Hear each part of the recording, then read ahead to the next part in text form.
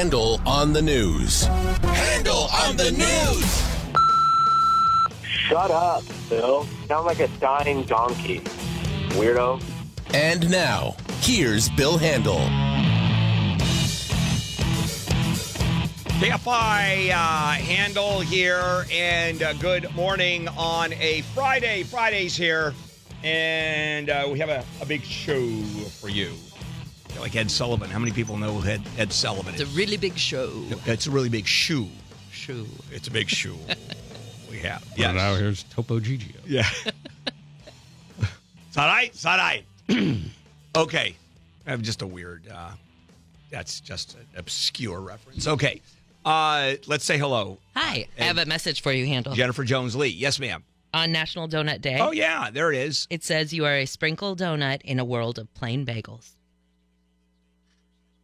That's a message from somebody? Yeah. That's. Or is that like a meme That's that you from found? me to you. Yeah, but that's. Oh. Wait a It's sec. my T-shirt. I'm a sprinkled donut in a world of plain bagels. Plain bagels are so much better than sprinkled donuts. What is wrong with you? Plain bagels are life itself. They're the elixir. Well, the elixir actually is the cream cheese, but it was. They're the vessel which conveys the elixir of life. Yeah. Today we have a fun donut episode. And there is Jennifer Jones-Lee announced that when Neil comes in, we're going to do a donut test and find out the best donuts in Southern California. It'll be a blind test. It's very where blind. Neil and I will we're inviting a group of blind people in to test our donuts. No, do I have that wrong? Yeah, I think so. I think it's just going to be you and Neil. Oh, okay, fair enough. And there's Wayne. Morning. Alex, good morning. And where's Morgan's arm? Not here. Oh, Morgan's off today? Oh, Morgan's arm is gone today. All right. See, I can't see very well. There's glare. There is glare. And John is there. There's John. John is there. John is always there. Okay. What else we have going on? National Donut Day. It's a big deal. It's huge stories that we're covering today. First of all, the Samantha Bee story and versus Roseanne, and we're going to talk a lot about that. Well, an entire segment coming at 7 o'clock. And the hypocrisy word is being thrown about. There is a fundamental difference between Samantha Bee and Roseanne and those tweets, and I'll talk about that at 7 o'clock. Also, North Korea, Mike Pompeo said, you know what? The summit may not happen, no certainty, on the 12th, although it's going to happen. And then Kim Chi is the spy chief. Cole? Pardon? Chol. Oh, I thought it was Kim Chi. Oh, no. No. Anyway, he meets with President Trump today. Well, let's just do it, guys. You ready? Let's do it. Lead story.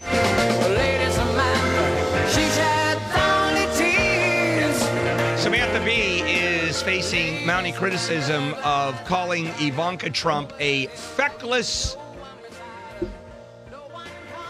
punt, except not using the letter P. Right? Yeah. Yes, we get it. That's pretty disgusting. During her show, Full Frontal, and she's not been fired yet. I'm going to do more about this at 7 o'clock. She has not been fired. The word hypocrisy is being thrown all over the place, except, and at 7 o'clock I'll cover this, I understand, and there is such a fundamental difference between those two. Okay. A lot. By the way, a lot of it may be 60 pounds. Wow. You are on fire this morning. Man. Hey, I'm allowed to do fat jokes because I am, okay? Okay, I can do. There's several kinds of jokes. Body shaming is okay because of me. Here we go. Okay, let's just move on. Yes, Jew jokes because you're a Jew. That's bald right. jokes because you're bald. That's correct. What about ugly feet jokes because you're wearing sandals today? Can you make those? Summer uniform is in. Yeah. Cargo shorts. And watch out, people on Instagram who follow the Instagram at Bill Handel Show, because in a few minutes from now, you're going to see his summer uniform. Yep, and of course, Handel Mandels. You have to get those. If you still have your special glasses left over from the eclipse, you're going to want to put them on. All right, let's move. All right. Do you have any jokes about retaliatory tariffs? Because that's all I got. Because Mexico and Canada are mad. Twist away the gates of steel. Saying it's Macron says, in France, they were calling it yesterday a mistake. And he was saying that, this was nationalism war. And now you've got Mexico and Canada who are like, okay, you want to play? We'll play. So we've had things taxed like apples and grapes, whiskey, orange juice. We're going to, I'm going to talk more about this because I have really mixed feelings about that. We're going to a trade war. There's no question. We're going now is who's going to get hurt, who's not. Some people are going to be helped. And Mexico, the tariff is on Mexican steel, Mexican aluminum. The tariffs are on what Mexico brings into this country, tariff on diarrhea. There are tariffs on, let's just move on. This can be the whole morning. What did you have for breakfast? Friday. Are you excited because John Thomas is coming in today? Well, you that's get always to see fun. John Thomas. That's one of the things. Yeah, I'm excited. And Neil, some of my favorite people. Okay. So you're basically a giddy little boy today. I am absolutely giddy. And my summer uniform. Oh, my God. And donuts. You know who's not acting like a giddy little boy? Secretary of State Mike Pompeo, who says, as you just pointed out, the summit might not be ready in time for June 12th. He said he's not. I mean, it's not like dark doom and gloom. He said we're making great progress, but there's still a lot of things to work out. June 12th is fast approaching. It might not be. We might be able to do it then. Yep. And also, he met with the former spy chief, Kim Young-chol. And, I forgot where I saw this now, but somebody was talking about what they had for dinner. And this is how they described the dinner as steak, corn, and cheese. Go figure. I don't know. Go figure. Mike Pompeo is an interesting guy. We should do a background check on him. This is one. Background check? No, we should actually do a story. I think he's been vetted. Yeah, I think so. We should do a story because I'll start following him around. He is one heavy-duty Secretary of State on several different levels. Okay. Was that another fat joke? Yeah, pretty much. I think it was supposed to be corn souffle, and I like how Pompeo turned something beautiful into corn and cheese. I love corn souffle. Corn souffle is tremendously good stuff. But would you ever say, hey, Marjorie, cook me up some corn and cheese? No. It's corn. It's cheesy corn souffle is not that good because it overpowers the sort of subtleness of a corn souffle. Just saying. I sound like Neil. We'll take a break and come back. All right. I got you, babe. I got you, babe. All right, we're back. Handel and the morning crew. More Handel on the news. Big controversy. Probably the biggest controversy of the day. And that is what kind of corn was eaten at the dinner between Mike Pompeo and Kim Young-chol, meeting in New York. It was reported Mike Pompeo simply said it was corn. We talked about it being corn souffle. LA Times describes it as corn puree. Oh. Puree. Puree? With cheese, or is the cheese a completely separate menu item? I think they're mixing it up because there was also buffalo milk cheese. Oh. Burrata buffalo milk cheese. Ooh, I see. Burrata. Yeah. So they're mixing. So that's the meal: a steak, Yeah. corn puree. Were they in a rest home? Mozzarella, Buffalo Bill. I think it was. And the buffalo mozzarella. Yeah, the buffalo mozzarella. Yeah. Okay. Mm-hmm. There's a controversy. We can go on with a few other items. And then we'll just go past this one. We already talked about it. Secretary of State says he doesn't know if, in fact, the summit will take place June 12th, date-wise. Well, we don't know that this is going to happen, but there are a couple big names being floated for pardons. I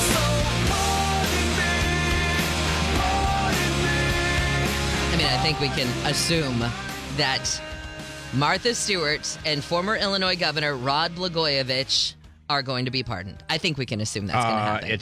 I don't even know where's the president going with this? I don't understand. Pardons or commutation? Well, No, Stewart's pardons. out. Outright pardons. Stewart's out. Oh, they're both out. No, Blagojevich is still in jail. I think Blagojevich, he got 17 years, and he went into jail in 2012. So I think he's still sitting in jail. Because this headline says commutations. That again, that could just be they don't. Yeah, that I think separate. they're straight out pardons. That's what I've seen is they're straight out pardons. Yeah. And it's wonderful what the president said, particularly about Rod Blagojevich. 18 years in jail for being stupid and saying things that every other politician, that many other politicians say. There's a quote. And if you look at what he says something to the effect like, what I do, get stupid thing to say.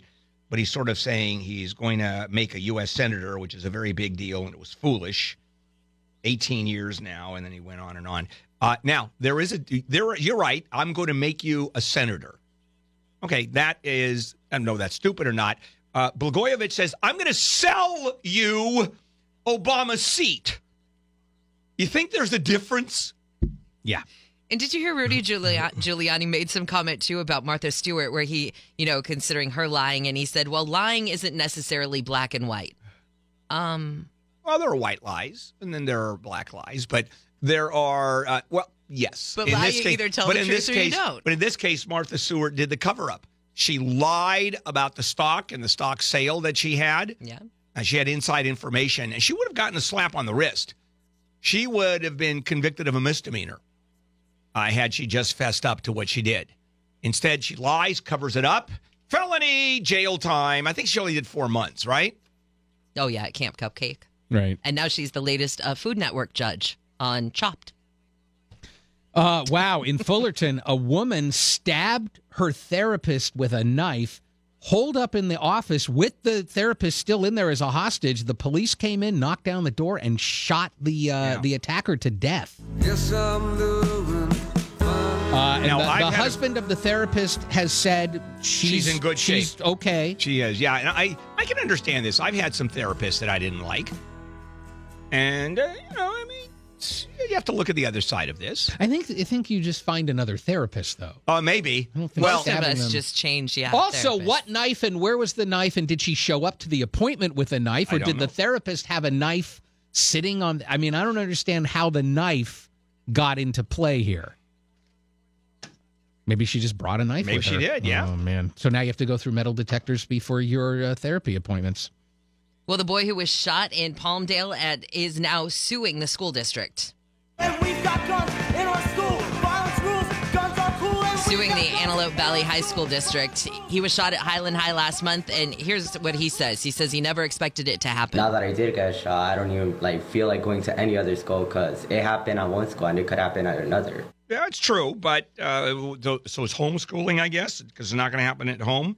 Well, the whole family, I guess, is suing because the lawsuit is also filed on behalf of the boy's sister, who says she was traumatized watching her brother get shot. And against the school district. Now, the lawyer said that what the family really wants is the school district to set up a safety plan, train security guards, actually protect students, have at least one school resource officer on on campus. That's what they want, not the $15 million they're suing for. That they don't want. Right? Right. Okay. We will be coming back. In the meantime. Baby, when they look up at the sky, we'll be shooting stars just KFI Handel. It is a Friday morning, first day of June.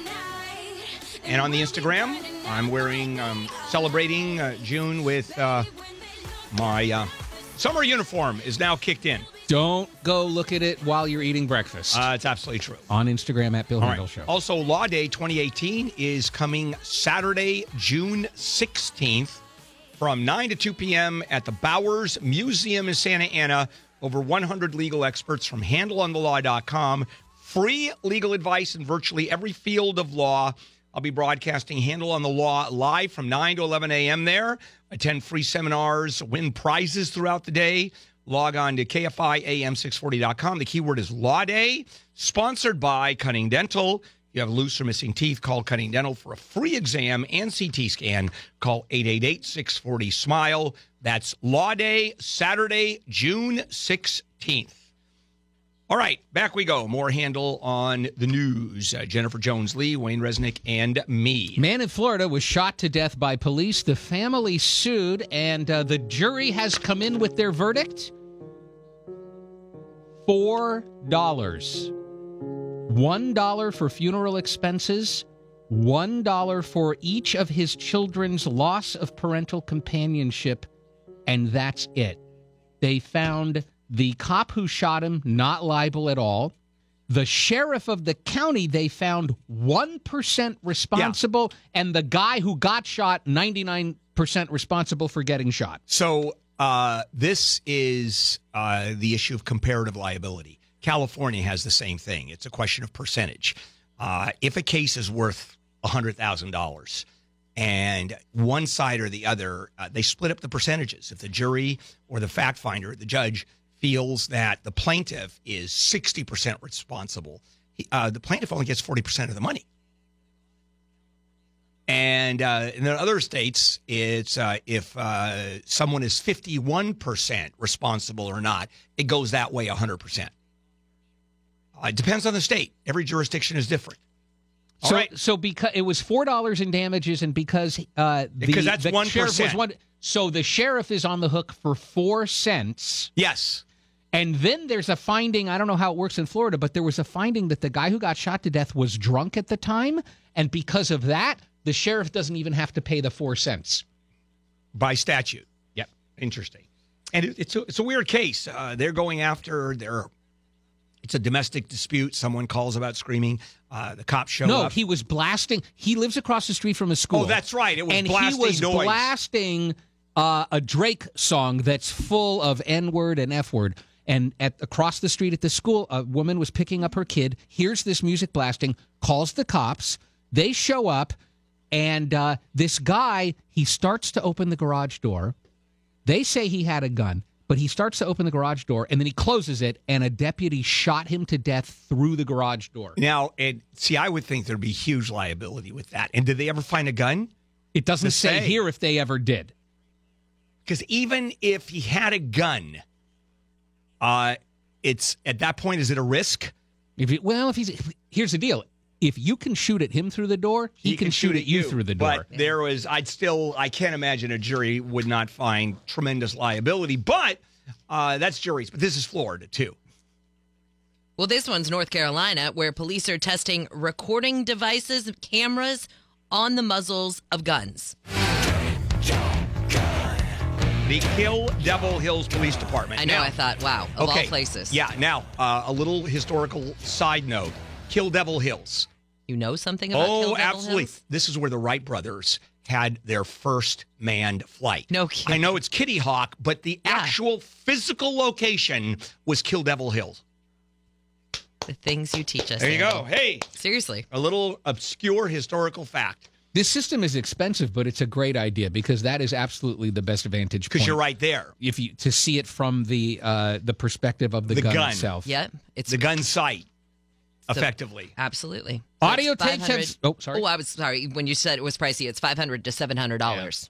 Yeah. Audio tapes of Michael Cohen have surfaced making legal threats against a journalist. Cohen me, Cohen you. Says who? There is nothing he could. It's a reporter named Tim Mack, and he works for NPR now, but he wrote a story for the Daily Beast, and in that story, he referenced an incident from a book that somebody else wrote called Lost Tycoon, The Many Lives of Donald J. Trump, and it's basically Trump's first wife said that he raped her once and that there was a violent assault.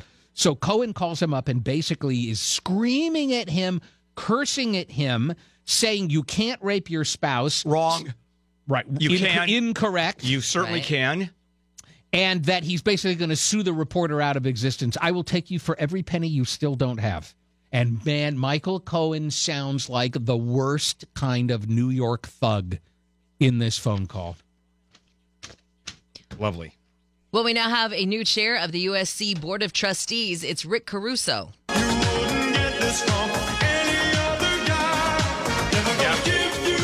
He was already leading the special committee overseeing the investigation into the sexual misconduct at the Student Health Center. Right. He's the mall magnate. Yeah. And he is he has the Grove, the Glendale. Americana. I mean, he's got a lot of them. So now they brought him in. He's got a pretty good reputation. The only issue is that he is arguing to turn USC into a mall. And the school is saying, wait a minute, we're not going to go that far. Knock down these dorms. We need to put a cheesecake factory up here. Sure. All right, guys, let's take a break, and we'll come back and finish it up. Hey, yeah,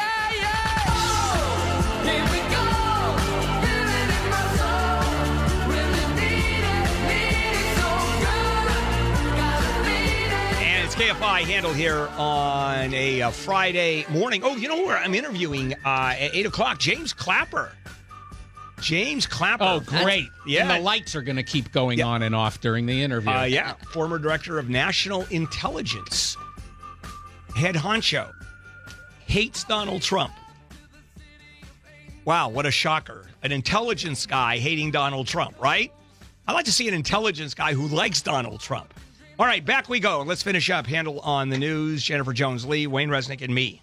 I know you're going to be talking about the USC gynecologist who is now being criminally investigated for what he did to all of his patients. Well, a UCLA cardiologist has been stripped of his medical license, state regulators describing him as a sexual predator. Yep, another one. Another doctor. Dr. Guillermo Andres Cortez, an administrative law judge ruled that he presents a risk of immediate and serious injury to the public if he's allowed to continue working as a doctor. And so they stripped him of his license temporarily. Right. He's entitled to a full hearing, which he will get, which he certainly will appear at and argue how he should keep his medical license. But that's a tough one. And it's very rare when the medical board yanks a license. I mean, you've got to do a lot of bad stuff. Well, and I think, too, that investigators think more women might come forward. Yeah, that's the other thing. That's probably part of it. Yeah, so the allegation actually is bad stuff. If you read, he sexually assaulted coworkers, they're saying, including one of them multiple times. Well, kind of good news for LA County, but not so kind of good news for other areas in SoCal. When it comes to the homeless, LA County's homeless numbers fell 3%. It went from 53,000 to about 50,000 people. But while that went down slightly, other places saw increases, like San Fernando Valley saw a 6% increase in homelessness. San Gabriel Valley saw a similar increase, 5%. South Bay saw 3%. So it's kind of a good news, bad news. Of course, you have all the officials. It's still huge. 50,000 people. Yeah, it's 52 or 53,000 homeless. I mean, it's crazy. Yep. The head of the Chamber of Commerce says that President Trump's trade policies could put up to 2.5 million, maybe even more U.S. jobs at risk. Oh, trade will. And he breaks it down. And he's using outside research. NAFTA, if we get rid of NAFTA, that's as many as 1.8 million jobs in the first year. The China tariffs, just the China tariffs, 134,000 jobs. Generally, the steel and aluminum tariffs, 470,000 jobs. Autos and auto parts, 157,000 jobs. It's a lot of people. And now some people are going to win. It's always the case when you throw up tariffs because they're protectionists. So you got the steel and the aluminum folks. They're just jumping up and down with joy because they're not going to compete anymore with the various countries that produce aluminum steel. Mexico, a big one, by the way. People don't think of Mexico providing steel. But the problem is that the retaliatory tariffs are going to nail the Trump's base. And that is going to be very interesting because you're going to see a lot of people losing their jobs. And you have to be very careful at whose jobs you lose. And we're talking about mid-America. It's going to be tough. It's going to be very tough. I think it's going to nail him. I truly do. On the other side, he's saying, I'm just sick and tired of the United States being totally bamboozled and taken advantage of. And he's right. I don't know which way you go on this one. Yeah, there are a lot of people saying he didn't have a choice. Yeah. If you take the premise that he says, we're done. We're done with China and these other countries running roughshod over us. Although the tariffs exclude China right now that are kicking in. It's Mexico, Canada, it's the UE. It's not China. See, the messaging is not clear on who's bamboozling us that we need to go after. Well, I think we all need to move to Vermont because we'd get an extra $10,000 if we work remotely from home. Moonlight in Vermont. So, they need people. There aren't enough workers there. No, they say, please come to Vermont because we've got a deal for you. So if you work remotely, Vermont. But live in Vermont. Well, you would have to live in Vermont. You would get an extra $10,000 if you're willing to move to Vermont. So you've got to be a full-time employee from an out-of-state business work primarily from home or a co-working space, and become a full-time resident on or after January 1st of 2019. Now, I love this stat. For next year, the total grants is $125,000. So at 10 people, that is 12 people. Right? It's $5,000 a year. Yeah, but over the course of so $125 a year divided by 5 it's 25 people. 25 people. I have that wrong, which seems very, very low, but considering it's Vermont, that would double the employment base. Well, now they're gonna if you get 25 people to move there, they're gonna have traffic jams. That's true. Let's quickly do this one. Yeah, Disneyland has announced a proposed wage offer. They say it's a 36% increase for their workers over 3 years, and they're doing this just a couple of days before Bernie Sanders is set to meet with the Disneyland unions. And maybe they're worried that he is really going to froth them up. Oh, of course he is. And if they can make a deal before he shows up, good for the company. That's it. They're by 2020 they'll be making $15 an hour. Now that beats the state minimum by 2 years. So this is not a huge, insane deal, but it's certainly better than nothing. And the Disney employees, there's been a contention between Disney employees. Walt Disney, for example, when the workers became unionized, he went berserk. He went nuts when Disneyland first unionized, or even attempted to unionize. He was a rabid anti-unionist. I don't know if you knew that. Okay, we're done. Coming up, the tariffs and the retaliation threats. Oh, I'm sorry. I misread that. Okay, something far more important than tariffs and people, hundreds, millions of people losing their jobs. Samantha Bee versus Roseanne. Yep. How about that? Hypocrisy? That's the argument. I'm going to tell you why it happened and why. Big difference between Roseanne and Samantha Bee. All right, that's coming right up. KFI AM 640. She said, love me, undercover angel, midnight fantasy. Handel here on a Friday morning. Yes. So much going on. First of all, let me tell you that it's Free Movie Friday with Adam Tickets. They're giving you a chance at free movie tickets, so you can text them now. Reporter to Adam1, ATOM1, for your chance to win. Is the Adam Tickets app.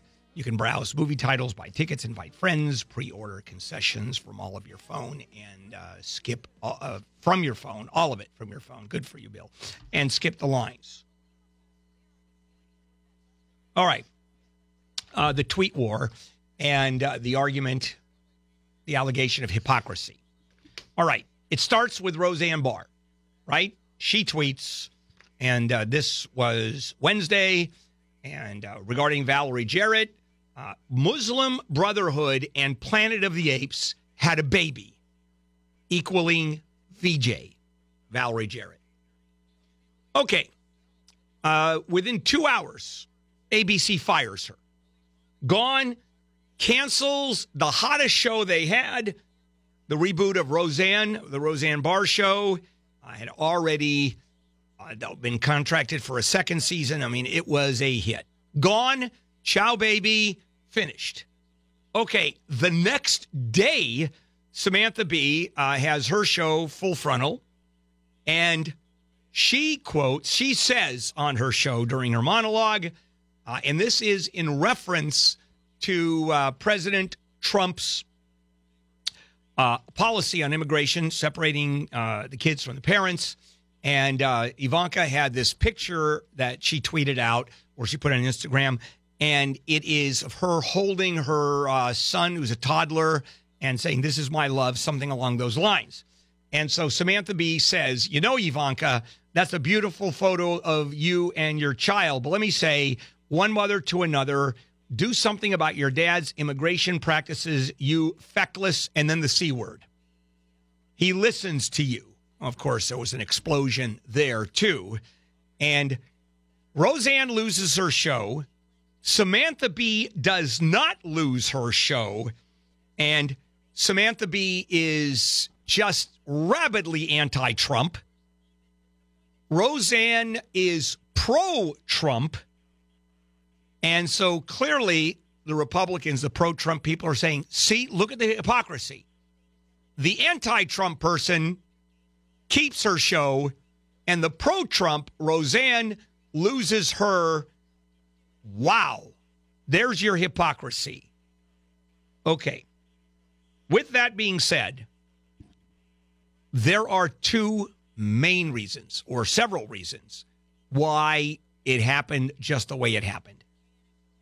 And I can see it. The way I feel about it, actually, I couldn't care less about Roseanne. I think the show is horrible. And as far as Samantha Bee show, I don't watch it. So, big deal either way. But I think the politics of this are very important. And to understand that it goes, as usual, much deeper. It's never, nothing is ever what it is on its face. So, what are the differences that would make Roseanne's show be instantly canceled? Well, what Roseanne tweeted was pure racism. That's it. From top to bottom, racist. What Samantha Bee said was a personal attack using a very vulgar term. There is a difference between that and racism because that's simply where we are today. Once that line is crossed, that line is crossed. Using vulgar terms is much more accepted than a racist phrase. The other thing is it's ABC versus TBS. ABC is owned by Disney. TBS is owned by Turner. ABC is network, TBS is cable. And a company like Disney is going to be much, much more sensitive than anybody on cable. And so Samantha Bee at this point has not been fired, although it depends on the number of advertisers that bail out of her show. Because in the end, it's all about money.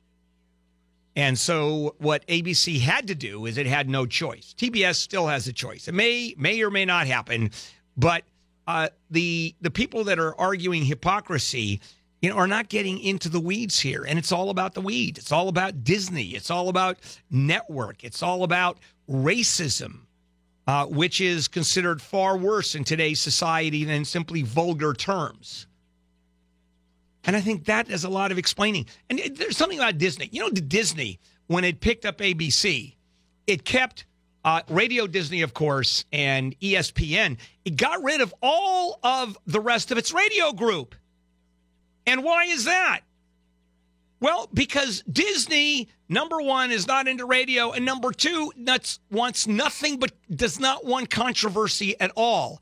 And guess what talk radio is about? It's controversy. And ABC and Disney bailed out of that so quickly your head would spin. Let me give you an analogy. Disney buys a company, acquires some kind of a media company, in which there is a division that distributes porn, for example. And that happens to be the most profitable part of the business that they buy. What do you think Disney's going to do? Unload it so fast you won't even notice it, and the money doesn't matter when you're talking about Disney. So when it comes to Roseanne and after what she said, the money doesn't matter. That you have to put that into perspective.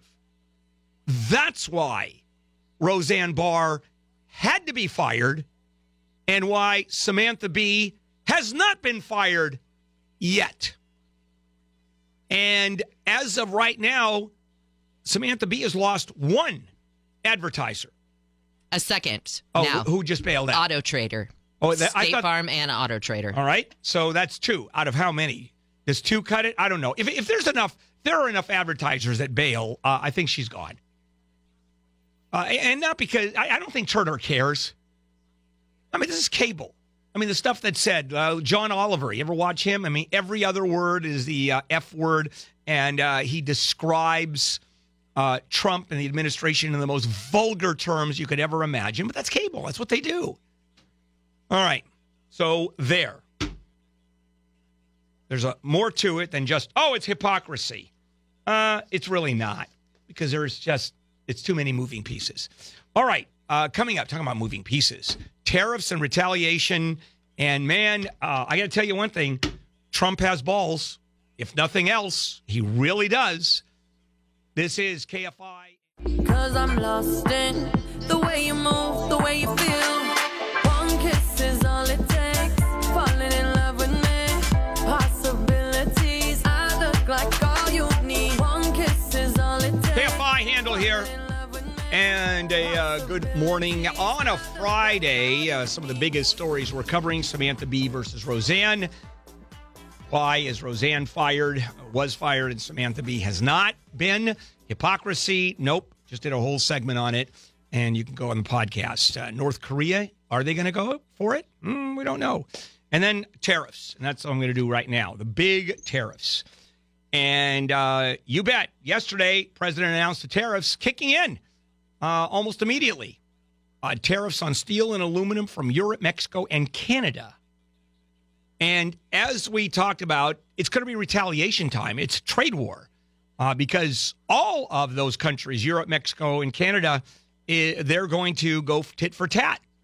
Just like whenever you have a diplomat being tossed out of one country, the retaliation, the same number are tossed out of the other country, and the same level. If it's an ambassador, the ambassador on the other side goes.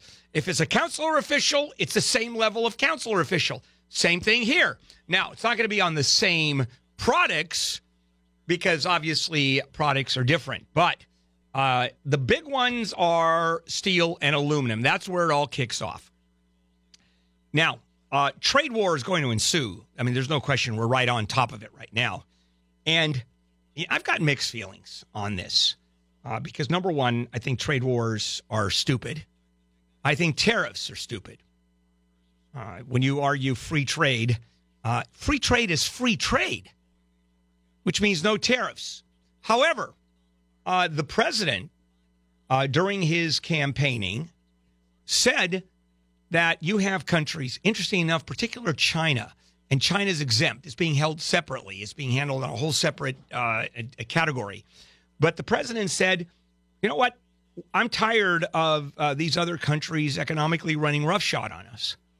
And we just lay down and let it happen. The most powerful economy in the world, and we just invite unfair trade practices, which is true. And he goes, I'm standing up to it. And what are his choices when you think about it? Effectively doing this. Wait, we're going to go to war? Is that what we're going to do? Are we going to stop all trade with a given country? Are we going to try to impose some kind of sanctions? Of course not. So now the choice is, what happens? And here is the choice he has. And this is where I said, this man's got some balls. Is he is now playing chicken with the rest of the world. Economically. Morally, he's absolutely right. There is no question. Had Hillary been elected, nothing would have changed. We have to deal with China. We're good guys. These are our allies. And it doesn't matter if the trade is so unfair to us. And when we're talking about unfair trade practices, for example, NAFTA, which he wants to bail out of. You know, there are, just a quick example, Department of Transportation, right, has very strict regulations of trucking here in the United States. Mexico has no regulations on trucking. Pollution, tires that are bald, braking systems, they don't care. Inspections, they don't give a rat's. Under NAFTA, they're allowed into the country. And Department of Transportation rules don't apply. Well, of course, people who pay employees nothing, have old crappy trucks, it's going to be cheaper to ship with those. And with China, for example, mainly China, the unfair practices of, for example, their steel and aluminum, the country of China subsidized the steel and aluminum. They sold steel and aluminum to this country, particularly steel, at less than the cost that we can even manufacture it. Forget about the profit. Because the government they engaged in dumping. What do you do with that? Other than say, you stop this crap. And China says, of course we'll stop it. Yes, we'll talk. Of course we'll negotiate. They do that all the time. Well, let's start negotiations, okay? We'll do that. We promise.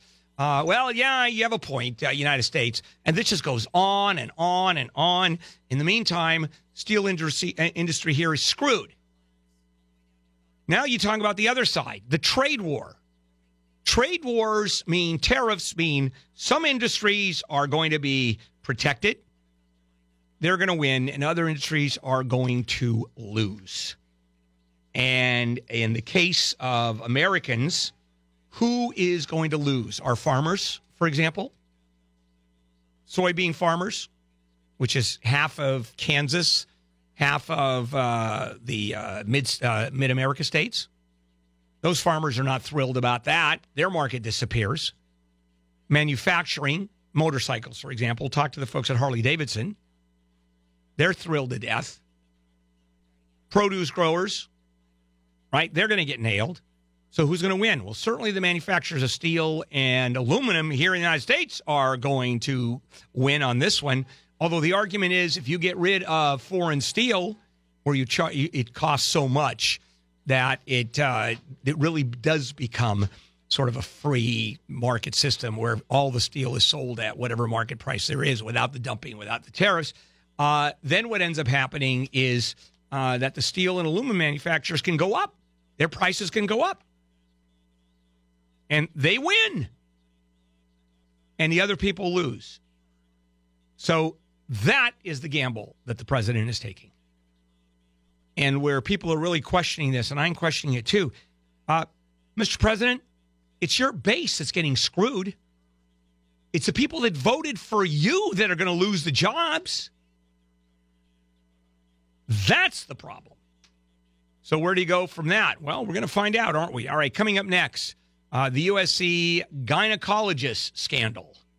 And, you know, it's a rough way to get an examination for this guy, wasn't it? Not fun. All right, KFI AM 640.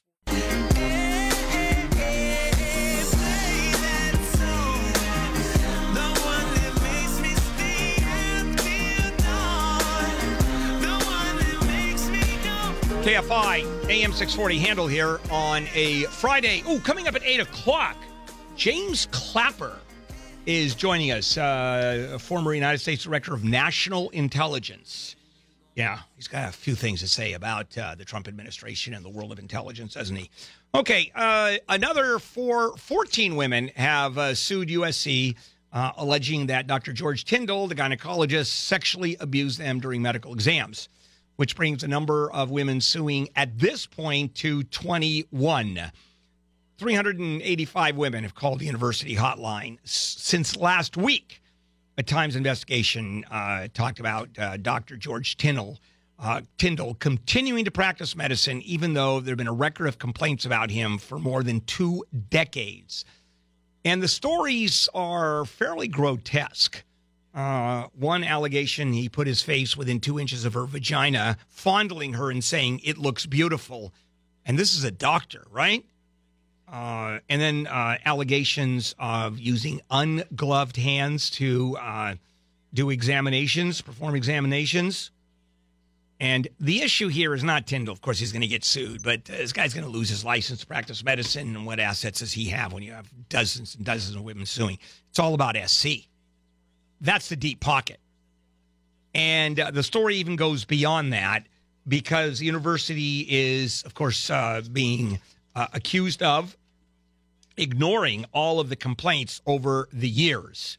And then there is, or was, the president of SC, President Max Nikias, who was attacked because it was under his watch, and he set up an entire system. There was a climate in which all of this happened, and his leadership was questioned. As a matter of fact, I think 500 faculty was received by the university calling for his resignation, 4,000 by students and alumni. calling for his resignation. Well, finally it happened, his resignation. And this was after the trustee said, we are supporting him. I mean, this is pretty despicable stuff. So that one's going down.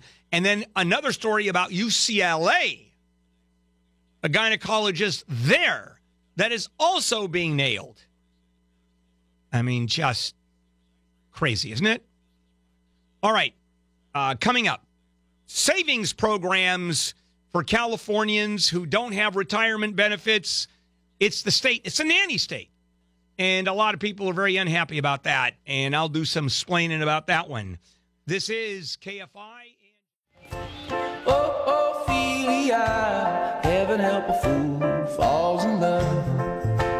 Oh, Ophelia, you've been on my mind ever since the flood. Oh, Ophelia, heaven help a fool falls in love. KFI Handel here on a Friday. Coming up at 8 o'clock, James Clapper is joining us, former United States Director of National Intelligence. Has a lot of good things to say about President Trump, doesn't he? Also, some fun stuff. Foodie Friday.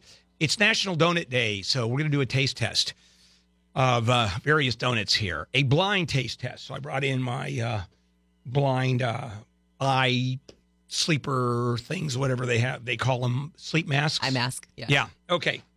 So something really interesting is going on that's being fought rather vociferously. There is a California retirement benefits program that was voted in 2016, approved by the state legislature. And it's a state-run retirement account for estimated almost 7 million California workers who are not offered a pension or a 401k plan through their employers. So companies with more than 5 employees would have to sign up their workers for what is called Cal Savers if they don't offer their own savings plans. And workers would automatically have between 2 and 5% of their pay deposited into the Cal Savers account. I mean, this is automatic unless the workers opt out. And people don't opt out. That people just tend to be lazy. So the whole point of this is a forced retirement plan. And it would be run by the state. And instantly, the allegation of a nanny state kicks in. The Howard Jarvis Taxpayer Association, totally against this. They're the people that had Prop 13, which killed the property tax beyond 1%, which changed our taxation process here in California completely. So they're against it. And, of course, the investment company Institute, Wall Street Trade Group, saying, oh, no, you can't do that because they represent the big trading companies. Why? Because the state is going to run this program, not them. So, you know what? I'm okay with that. Forcing people to save as long as it doesn't cost us money. And you can argue nanny state all you want, but a lot of people just live on Social Security. And inevitably, they're going to need food stamps because people who live only on Social Security obviously don't have a lot of money. You can't maintain rents, especially here in Southern California. So it gets very expensive. And you sort of force the issue. It's theoretically going to bring people more money because they're putting money into a retirement plan, especially if they start early. And so, I'm sort of okay with it. I'm not. I am not fundamentally opposed to it.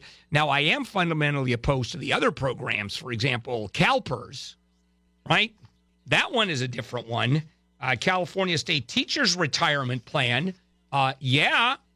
California State workers with CalPERS. Why?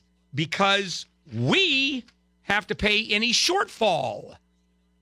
It's an investment scheme. Well, scheme in the sense, an investment plan that is run by the state, that when it makes money for its participants, everybody's happy. When it loses money, we, the taxpayers, have to make up the difference. Now, this plan, Cal Savers, we don't have to make up the difference. Theoretically, it's not going to cost us any money in terms of shortfalls. However, it's another state program, which means it's a state bureaucracy, which means you can add another layer to the entire process. And one of the things that government doesn't do well is run programs and run programs lean. It's just not something that government does. And so there is a lot of abuse, a lot of waste. Well, because state employees, for the most part, certainly aren't held to the same standard as private employees. You lose me money. You cost me money and you're employed by me. You are gone.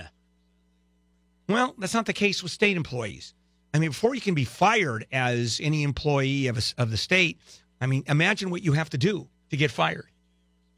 You know, due process. I want a hearing. I fire you and you want a hearing? I just fire you louder and go, hear this. You're fired. There's your hearing. And so, I really don't care. I guess it sort of forces the issue. And I don't know whether part of the amount of money that's put away, 2% and 5%, is for administrative costs.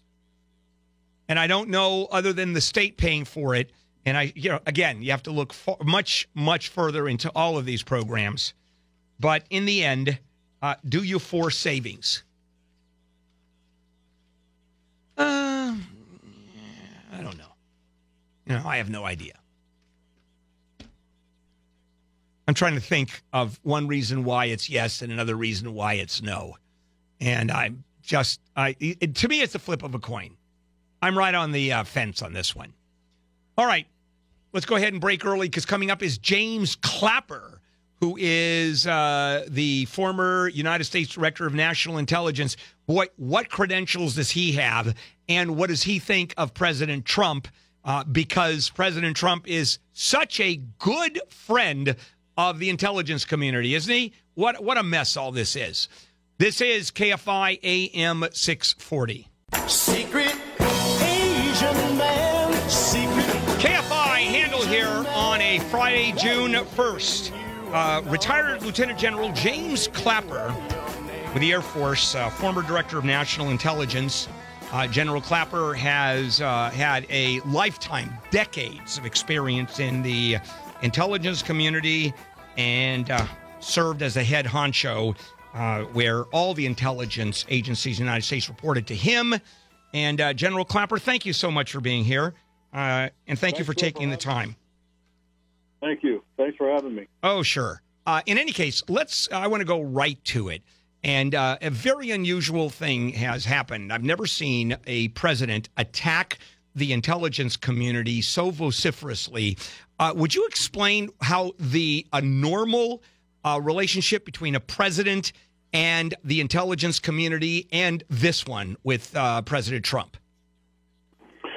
Well, there have been presidents before that I think approached a relationship with the intelligence community warily until they became familiar with what the intelligence community could do for them.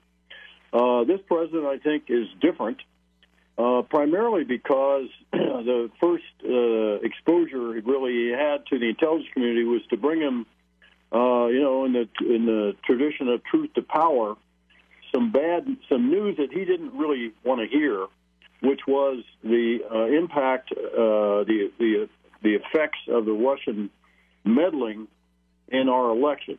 And for him, that cast doubt on the legitimacy of his election. And I think that got the intelligence community off to a bad start with him. What do you think that he thought the motive was for the intelligence community to bring this evidence, which, in his opinion, is not true or it's biased? Where did this all come from? Well, I think he was especially suspicious of the intelligence community. The intelligence community is part of the so-called deep state, which is not the case. I never heard of the term deep state until Mr. Trump and his administration came along. So whether he really thought that we're somehow a tool or we're a tool of the Obama administration, and we were doing things to oppose him and help Hillary Clinton, I don't know. You almost have to ask him, but I'm speculating is why he is so suspicious of the intelligence community. Now, I'm going to make some assumptions here, General, and that is when the Intelligence Committee comes up with a report or intelligence, it is totally unbiased, or it should be unbiased, and it's up to the president to, of course, formulate policy, which agencies don't do. I mean, he's the one that calls the shots. Did any of that happen, or from the beginning he questioned even the intelligence itself? Here's what we have found, and we're making no value judgment. It's up to you. Even that he was suspicious of?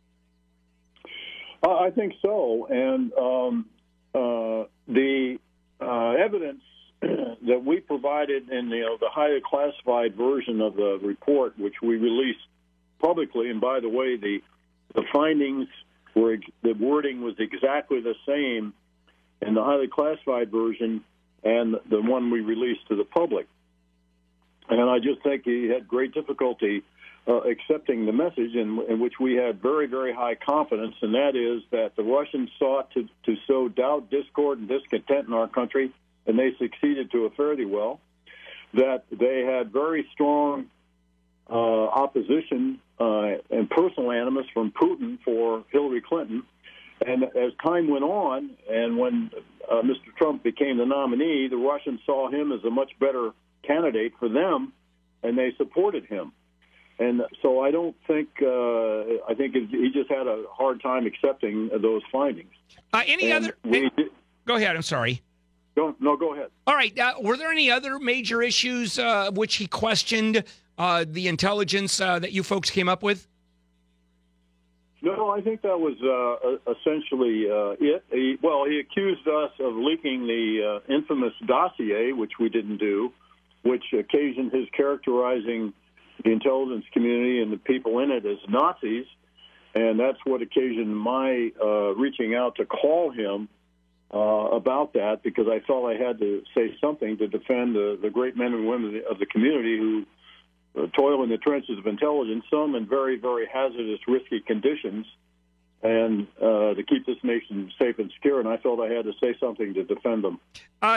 The morale among the intelligence community, and I'm thinking there's one of two things. Either it's pretty well demoralized, or, you know what, this is a president who sort of does his own thing. We're pros, and we're here, and he goes at some point. It really doesn't matter. Which way, or something in between, is happening? Well, I think it's probably more the latter, as you outline it. I think there are big parts of the intelligence community that really are not affected at all because of the work they do is technical, or they're overseas and they're away from it.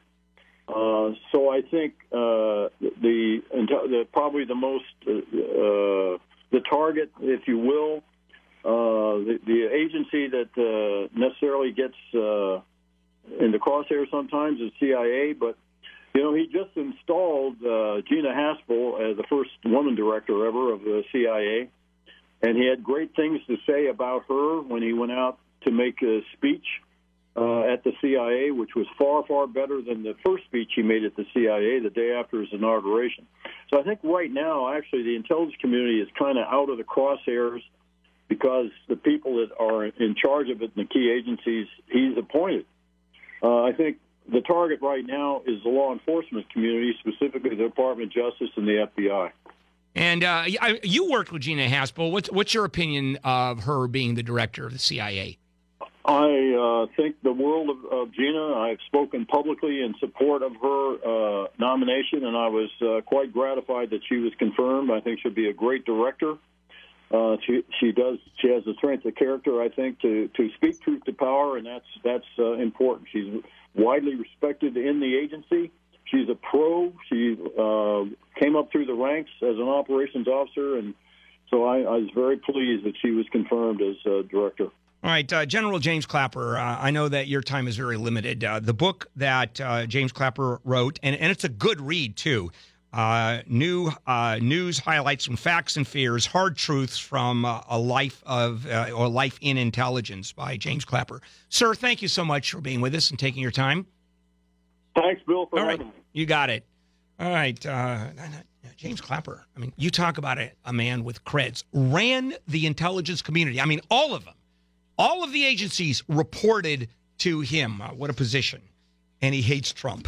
But most people in intelligence aren't very thrilled with the president anyway, mainly because he does so much attacking of the intelligence community. As he said, I've always wondered about that because I have read enough and heard enough interviews and heard enough discussion that when you have agencies like this, there is no value judgment. They just hand the president their analysis, their intelligence, and say, here's what we found. And then it's never a matter of fact either. We have high confidence that this is in fact the case. The story of going after Osama bin Laden, which is fascinating, in which the chief of staff, was it Podesta, I think, at that time, who went to the president and said, we have not high confidence, I think we have reasonably high confidence that Osama bin Laden is in this location in Abbottabad in Pakistan. So it's all levels of confidence. And with the case of the Russian meddling, I think the only person in this entire country that doesn't believe that the Russians meddled in the election is the president. And I'll tell you why. Because, and it's fascinating, it's not because he doesn't think they have it in them. It's not because he doesn't think that they think that way or have the capability. It's because if he admits that the Russians meddled, interfered with the election, that means that there is another reason for him to have won the election other than he is loved and beloved by the electorate. With the biggest landslide, of course, slide, right, in the history of presidential elections. So you don't question that. And anybody or any intelligence that questions that is, of course, part of the deep state, is, of course, a lie, is, of course, fake news, is, of course, not true whatsoever. Weird, weird presidency, isn't it? All right, coming up, Leo Laporte, and we're going to go right into intelligence, why the FBI is warning you about your router. And that's coming up when we return. In the meantime, there's Jennifer Jones.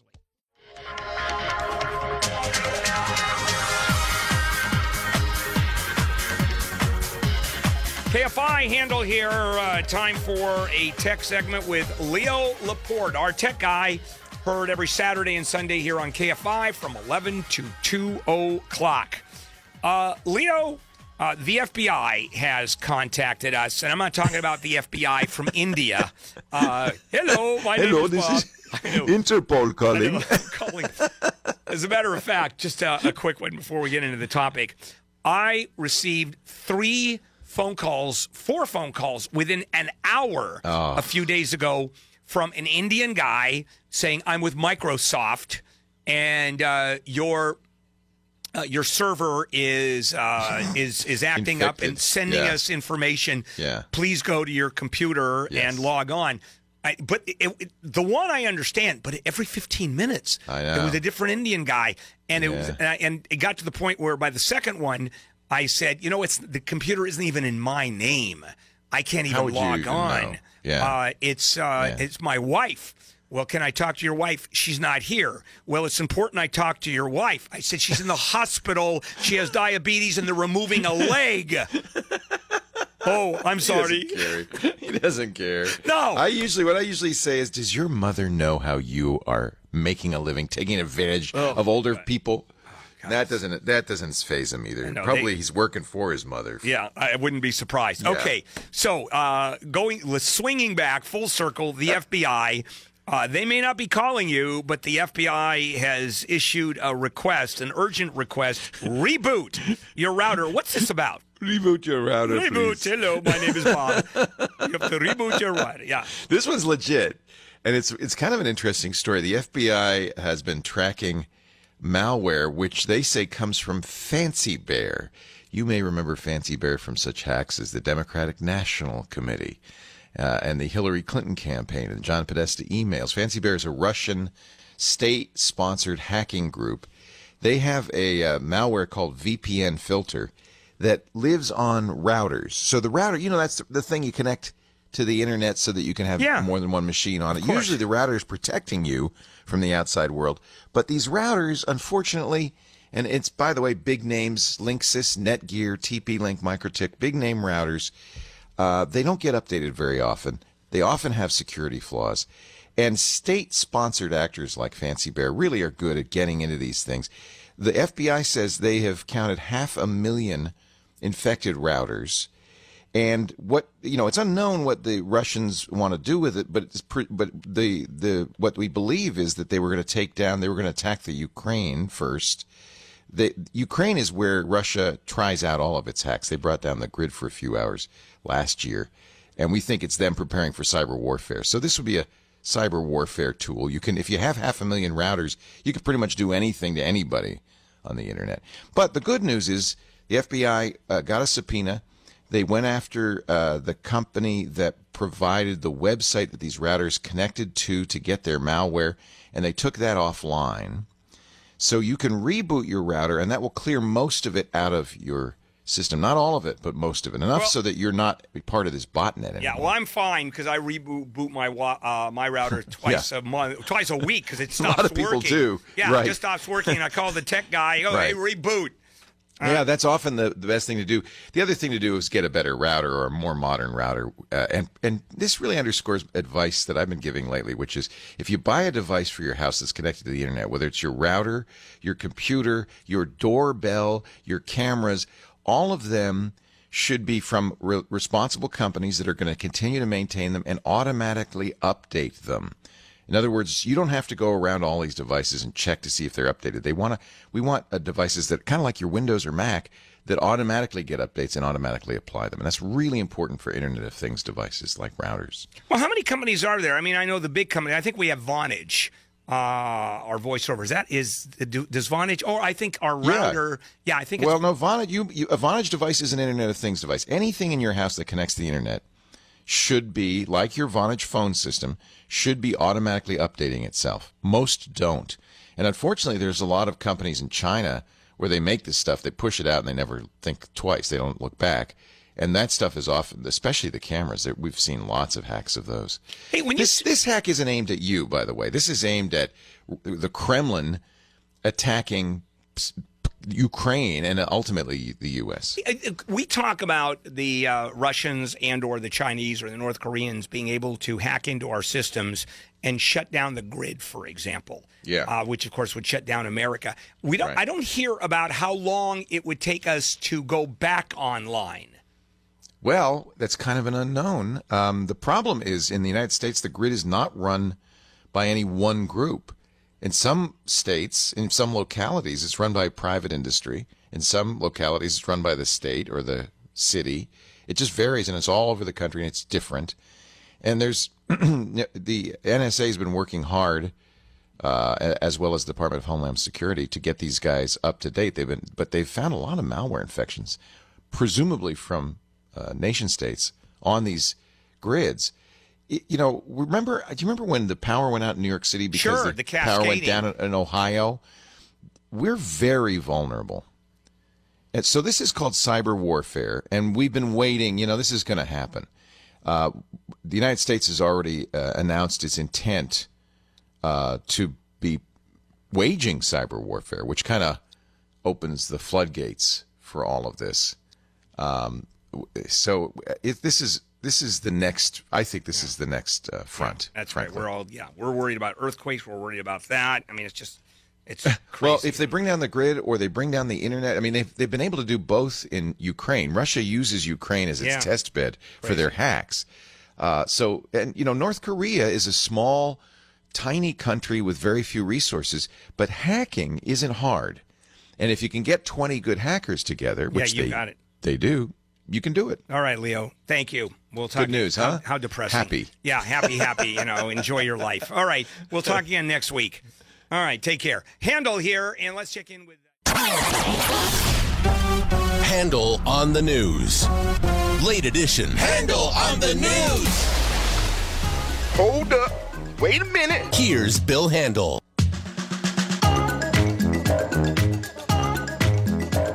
Handel here on a Friday, June 1st. And a few things that I want to tell you about before we get into Handel on the News Late Edition, which is a super segment, which means we go through the entire half hour without a break. First of all, Law Day. That's coming up Saturday, June 16th, 9 to 2 at the Bowers Museum in Santa Ana. Phenomenal location. Over 100 legal experts from handelonthelaw.com, free legal advice in virtually every field of the law. I'm broadcasting Handel on the Law live from 9 to 11 o'clock, so come on by and yell at me. There'll be free seminars, win prizes throughout the day. Log on to KFIAM640.com. The keyword is Law Day, and it is sponsored by, get rid of the powered by. I've never understood that. What the hell does powered by mean, by the way? I have no idea. I guess maybe they'll bring an engine and have the whole thing powered by. It would be nothing if not for... What's the sponsor? Sponsored by, I was going to do it, the People's Attorney of Southern California, Sweet James Bergener. Go to sweetjames.com. That's Law Day, Saturday, June 16th, okay? Also, I'm going to have, George Norrie is coming up on Monday. And George is he has been nominated for the Radio Hall of Fame. And following in your footsteps. Yes. And I think it's the votes is his category. Spoken word. The spoken word. But same category as you were inducted under. So it is the number of votes that people call in and give. So I will, he was kind enough to, I think, do it for me. And so I'm going to do it for him. Also, hopefully the Russians won't meddle. I think Ellen Kay also is being nominated, so I'll be talking to her also. We take care of our own here. Yes. You're damn straight. Okay. I think we have all of that, right? Let's do it, guys. Late edition, Jennifer Jones-Lee, Wayne Resnick, and me. Lead story. Breaking the law, breaking the law. Now, I don't understand this. President Barack Obama's former economic advisor floated the idea that President Trump should be barred from getting monthly jobs report in advance based on the fact that Trump tweeted on Friday, looking forward to seeing the employment numbers at 8:30 this morning.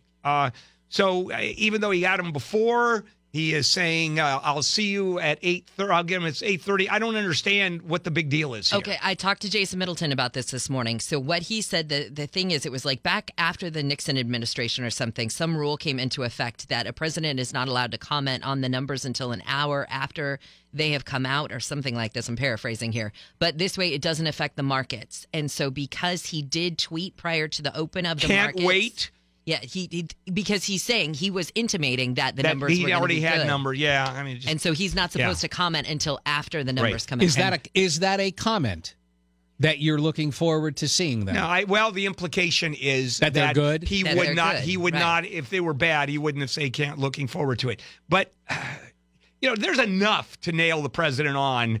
Other than this, this is splitting hairs. Yeah, I think it is splitting hairs. Well, the president wants Samantha Bee fired for talking smack about his daughter.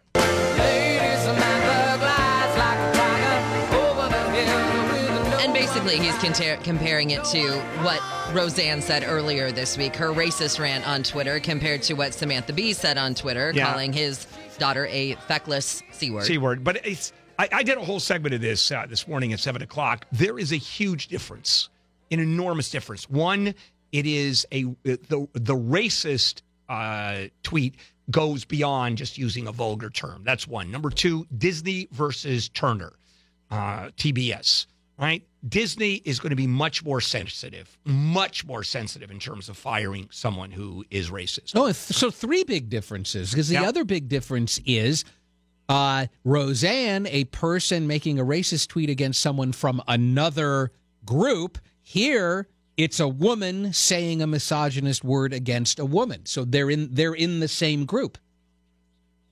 In other words, it's like when you make Jew jokes because you're a Jew. That's my point. You get away with it. All right. Okay. I'm just saying it's another difference. Okay. I don't think that's a big difference. So, really? Yeah, I don't think so. Yeah, it's okay.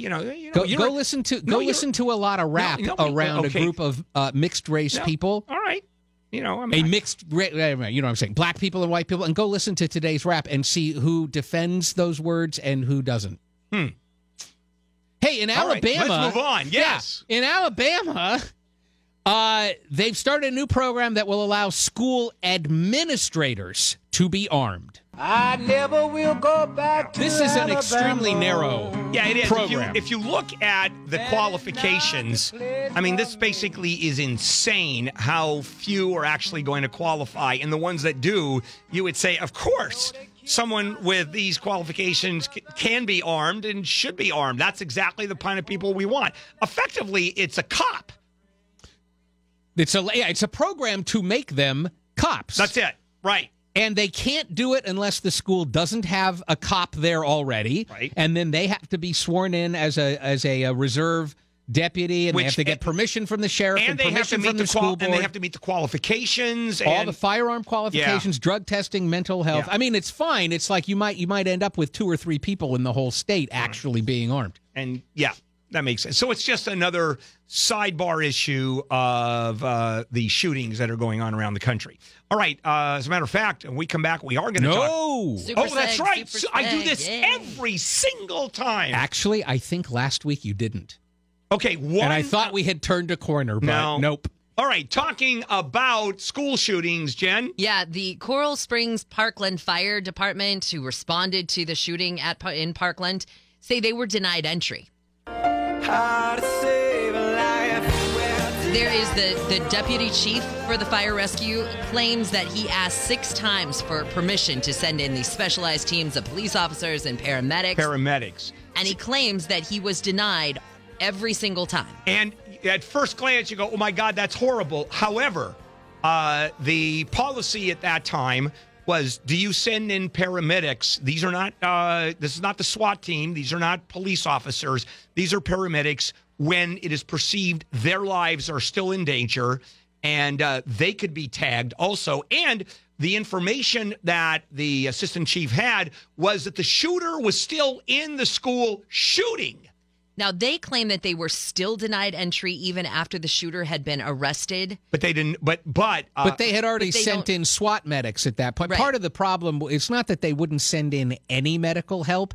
They chose to send in SWAT medics instead of these other teams. Right. So when you look at it, it makes sense unless you put the paramedics in the same category, first responders, as the police. That there is no difference between the two, and you simply rush in, and if their lives are at stake, that's just too bad. Wouldn't you think a SWAT medic would be trained, though, as a paramedic would be? Aren't they similar? I don't know. I don't know what a SWAT medic is versus a paramedic. They do have the same level. Is a SWAT medic armed? This is not the massive scandal that the headline, I think, is trying to make it. This is more a matter of they didn't have as clear a plan on what to do and who goes where. That's all. And do you bring in paramedics, for the most part, unarmed and have no way to defend themselves? And maybe the argument is you bring them in with SWAT or you bring them in following SWAT? Yeah, well, they actually have these teams that are cops and paramedics. The paramedics and cops go in together. The cops basically protect the paramedics while the paramedics treat. But it's similar to what the SWAT medics do. All right. I don't know. About 2/3 of gun deaths in this country are suicides, and new research says that these red flag laws, where you can take guns away from people who are in danger, are helping to make them go into decline. Or I could have just said reduce them and saved some words. Yeah. They studied 2 states that have had these red flag laws for a while. And red flags, things people have said he's threatening to kill himself, a post on social media. The kid's depressed, even if he doesn't say anything. There's real depression, and there is some kind of suspicion that he may kill himself. Now, and then it allows the cops to temporarily confiscate firearms. This story from the Huffington Post doesn't say whether the NRA is fighting this. because we're talking about confiscation of firearms to regarding a non-criminal. I think the NRA is not worried about the concept. They're worried about whether you get enough due process before they take that gun away from you. Because remember, President Trump said, first you take away the gun, then we'll worry about due process. And they didn't like that. Well, when you're talking about someone about to kill himself or someone else, you're damn straight. I'd rather trust the cops having the guns than a guy who is suicidal. Because how about the people? I mean, if you want to kill yourself, knock your socks off or knock your head off. I don't care. The problem is, do you take people with you as you go down?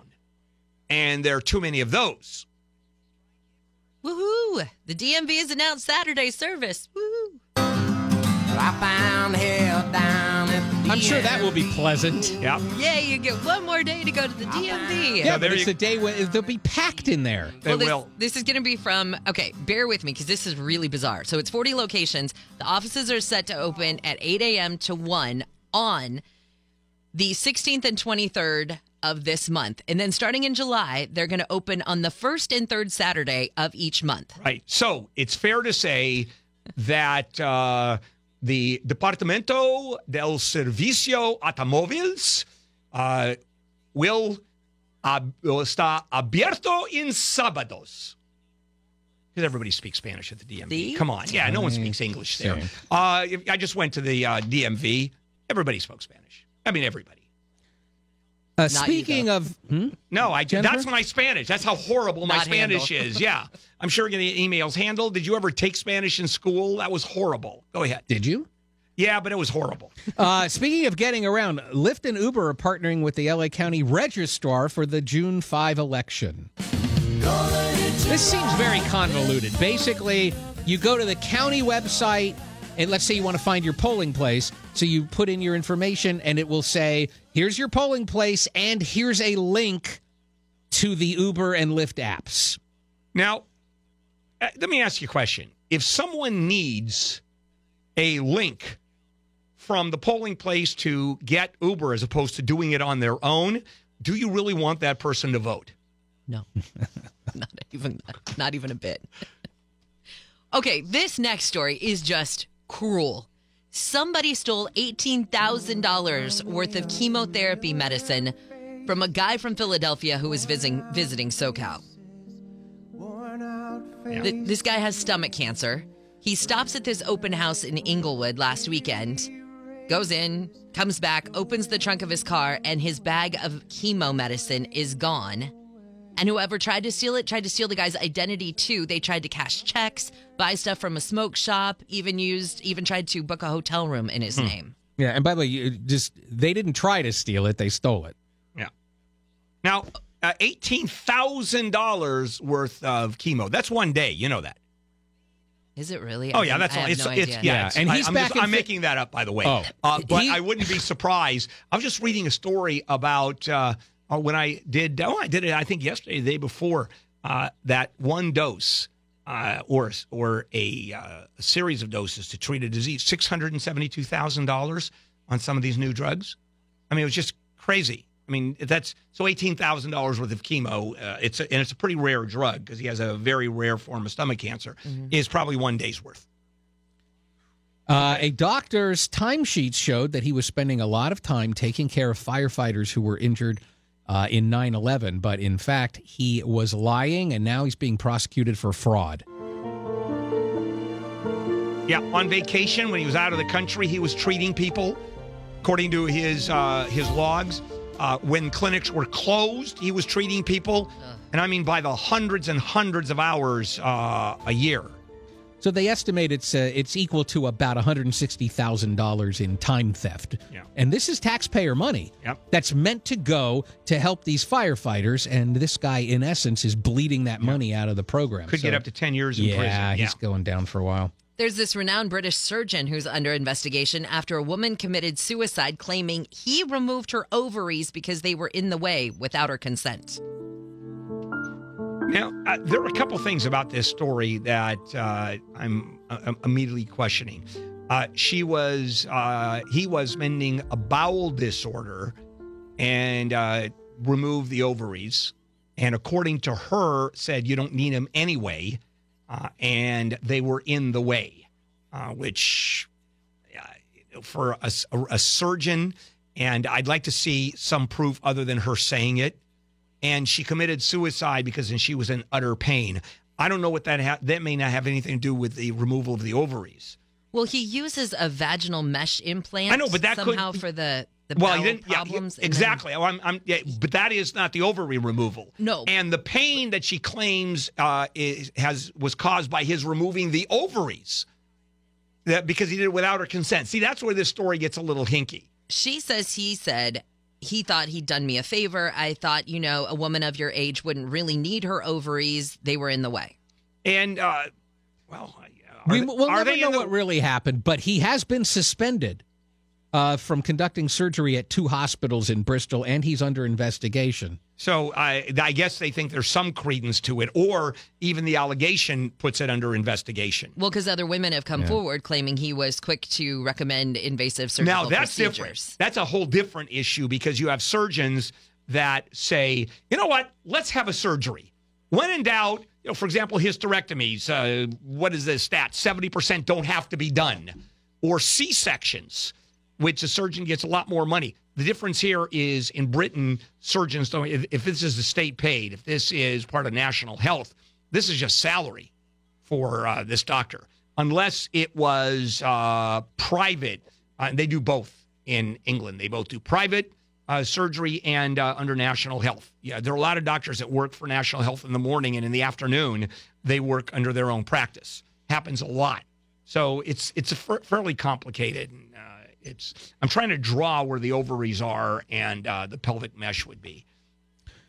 A Little League fundraiser in Playa del Rey reportedly turned into a hate crime. Did you know that you live in a racist society? Katrina Ross is a black woman from the Playa del Rey area. Her son plays in Little League. She went to this fundraiser, and she says when she was leaving the event that a white couple attacked her outside the Westchester Elks Lodge and beat her and choked her and kicked her and yelled racial slurs at her. Yeah, and the story continues, and is that she was kicked out of the league, if I've read this correctly. She's saying, right, that the league said, you know what, your son can keep playing but can't go to any league events because of what happened to you. Right. That's what she is saying happened. Yeah, it's too weird for words. And the story doesn't say, did they catch... or do they charge the man and the woman who beat her up? Because it was apparent from what I understand. Yeah, they were a couple, volunteer parents. So they know who they are. So again, this story is a little bit weird. We get a lot of little bit weird stories. This one's weird. This yeah. is out of Louisiana, where a homeless guy now gets free wings from Buffalo Wild Wings, but only after a staffer wrote a derogatory comment on his receipt. It's what this person wrote. It doesn't even make any sense. They wrote, for a homeless F, let's sit and get gross. I love you. Yeah, very. What does that even mean? I don't know. But anyway, he is, according to this story, is in tears, shares the receipt with a fellow customer or a few. They start screaming at management. And Buffalo Wild Wings, the regional manager, has been fired. No, he said that the employees have been fired and that the customer gets free wings for a year, a gift card to Walmart for some new clothes, a hotel room, and the restaurant has donated a couple of hundred wings to a local homeless shelter. So, they're coming to the table. They did what's right. Yeah. And how homeless wings for a year, I mean, obviously that's not a big deal because I'm sure it's going to be limited to 3 per day. That's what I would do. Wings are expensive. Bill. Hey, this story will also give you a bad feeling in the pit of your stomach, but not because it's sad. Everybody loves donuts. It is National Donut Day, and a restaurant up in Paso Robles, the Orale Taqueria, is offering a donut breakfast burrito. Wow. It's just a breakfast burrito, and they stick a donut in it. Come on. This is way too lazy. I know. They put the breakfast stuff in a donut, I think, is the way they do it. I have it right. I mean, that matters. The way I'm reading it, it's a regular burrito, breakfast burrito. You got your eggs, your bacon, sriracha. There's another cliche. Oh, you and stuff the donut stuff a inside. donut in there. Yeah, there you go. No. See, that shouldn't be allowed. You have to be more clever. Yeah, you do, because that is Just pretty sticking lame. a donut in or on a thing for National Donut That is stupid. Day. Oh, talking about Donut Day, 9:30, Foodie Friday. Neil is coming with a bunch of donuts, and we are going to do a taste test of the best donuts out there. And it's not going to be like Krispy Kreme and Dunkin'. It's from like local, everybody's favorite mom and pop kind of places. Right. So it's going to be fun. Well, I've heard of a lot of ways of people trying to cross the border, but this one, a man was found hiding in a shipment of wood shavings. No reason to hide. Weird. In a truck. Yeah. You know, the Border Protection sees a truck, little suspicious with the driver, goes over for secondary inspection. They do some kind of an X-ray thing, and they see something that is a little suspicious, and there they go. You know, they catch him. There he is under a bunch of wood shavings. Can we just skip to 16 really, really fast? Absolutely. There's a guy in Florida who had a roach infestation at his apartment. One of the roaches got in his ear. But wait, there's more. So this guy goes to the doctor, and he goes to the ER, and the ER doctor gives him a syringe of lidocaine in his ear. And the guy says, I could feel him go super fast, kicking and trying to dig his way out. A faint little squeal, and then 2 minutes later, it just stopped, and he died. I heard it die in my head. Oh! Now, and he left behind an inheritance for the man. She left behind. The cockroach is a she? Yeah, because it laid eggs. eggs. Oh, thank you. It laid eggs. She left behind an egg sack. Yeah. Yay. Now, have you ever had a fly in your ear? I have. What? Yep. I had a fly into my ear once. And it sounds like, I can't even tell you how loud that is. And you feel it hitting the eardrum. Oh, it is horrible. But you know what? But what they did, in my case, is they just take oil, a syringe of oil, and then they just put it right into your ear, and then you put your ear down and it drips out, and the bug goes with it. So it's not a question of killing it and having it flop around. So I don't quite know. And I said, how often does it happen? Well, it does happen. Yeah. I mean, it does happen. Okay, that's disgusting. Oh, gosh. All right. Happy National Donut Day. I know. Yeah. And get your appetite up for those donuts. You're damn right. Coming up, the Thomas Guide to Politics. John is with us. And we're going to talk about what's happening on Tuesday. He's going to analyze. And then he's coming back on Wednesday. And then we're going to ask him what happened yesterday and how right he was, because he's going to prognosticate. He's going to tell us what he thinks is going to happen. KFI AM 640. Time for the Thomas Guide to all things political. John Thomas on The Bill Handel Show. President Trump seemingly passing out pardons to heroes of the far right almost as eagerly as Oprah once gifted Pontiacs to suburban moms.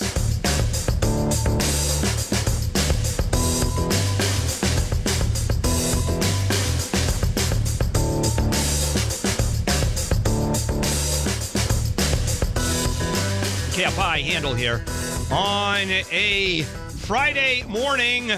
Coming up at 9:30, Neil Saavedra's coming here with a Foodie Friday. And since it's National Donut Day, Neil brought a bunch of donuts, and we're going to do a taste test. Which donuts are better? Blind study, blind test. And John, I want you to join us. Okay? I can't do that, Bill. Why? I can't. I'm on a 30-day, no dessert thing. We're talking about a taste. We're not talking about eating. We're talking a taste. Yeah, we're not talking little, whole donuts. No. Little okay, bits cool. and pieces. Yeah, sure. I'd love to do that. Is that blindfold looks like it's from your playroom, Bill? No. You know where you get these from the airplanes? Oh, yeah, airplanes. Yeah, that's where you get that. So you'll have one of those. All right. Let's do it. Really? Okay. Tuesday we have, what do we have to? Oh, we have an election on Tuesday. Oh, first, yes. First, it's Free Movie Friday, Bill. That's right. Free Movie Friday with Adam Tickets is back. They're giving you a free chance to win movie tickets. Text them now. Text the word reporter to Adam1. That's ATOM1 for your chance to win. Standard data and text messaging rates apply. Yeah. Who pays for texts anymore? I don't know why they say that. I don't either. It's so. It's like our phone number. Saying the word toll free. Right. Yeah. Toll why? free. Yeah. I mean, I don't know what that means. All right. you don't want to do is just straight out tell me what's going to happen with the election on Tuesday, because we're going to have you here on Wednesday, either going nanner, nanner, nanner, I told you so, or wow, I was wrong on that one. So let's talk about some of the most interesting races that are going to happen here in the Southland and across the state and the country, too. Well, let's talk about the governor's race because that's the big ticket item. And the big question is Antonio Villaraigosa going to get to a runoff? Is it going to be a Dem-on-Dem runoff, or is a Republican going to get to the top two? And if so, which Republican? I've been pretty consistent in this, and I'm not changing my position. It is going to be a Republican and a Democrat in the runoff. Gavin Newsom has had a comfortable lead this entire time. He will settle probably in the mid to high 30s for his share of vote, and John Cox will be in a second place. It's very clear to me that that's what's going on, despite Antonio and his super PAC friends spending north of $20+ million, which is a healthy amount. Yeah, two things. Does Villaraigosa know that he's going to lose? Do his people know? Yes, and I can tell you how I know. And I don't know from a primary source. Their actions show me exactly what they know to be true. They're at the phase where you start throwing stuff against the wall to see if it moves numbers.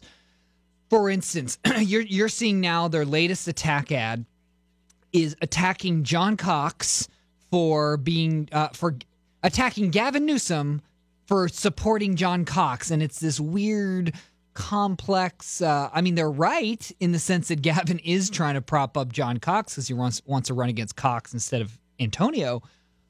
But by doing that, you're also reminding Republicans that John Cox is the Republican in the race. So you're all but ensuring that John Cox probably galvanizes whatever Republicans were still waiting on the fence, galvanizes those Republicans. Now, the money that is out there, so out of the $20 million, how big a spend do you think Villaraigosa is going to spend from now until Monday?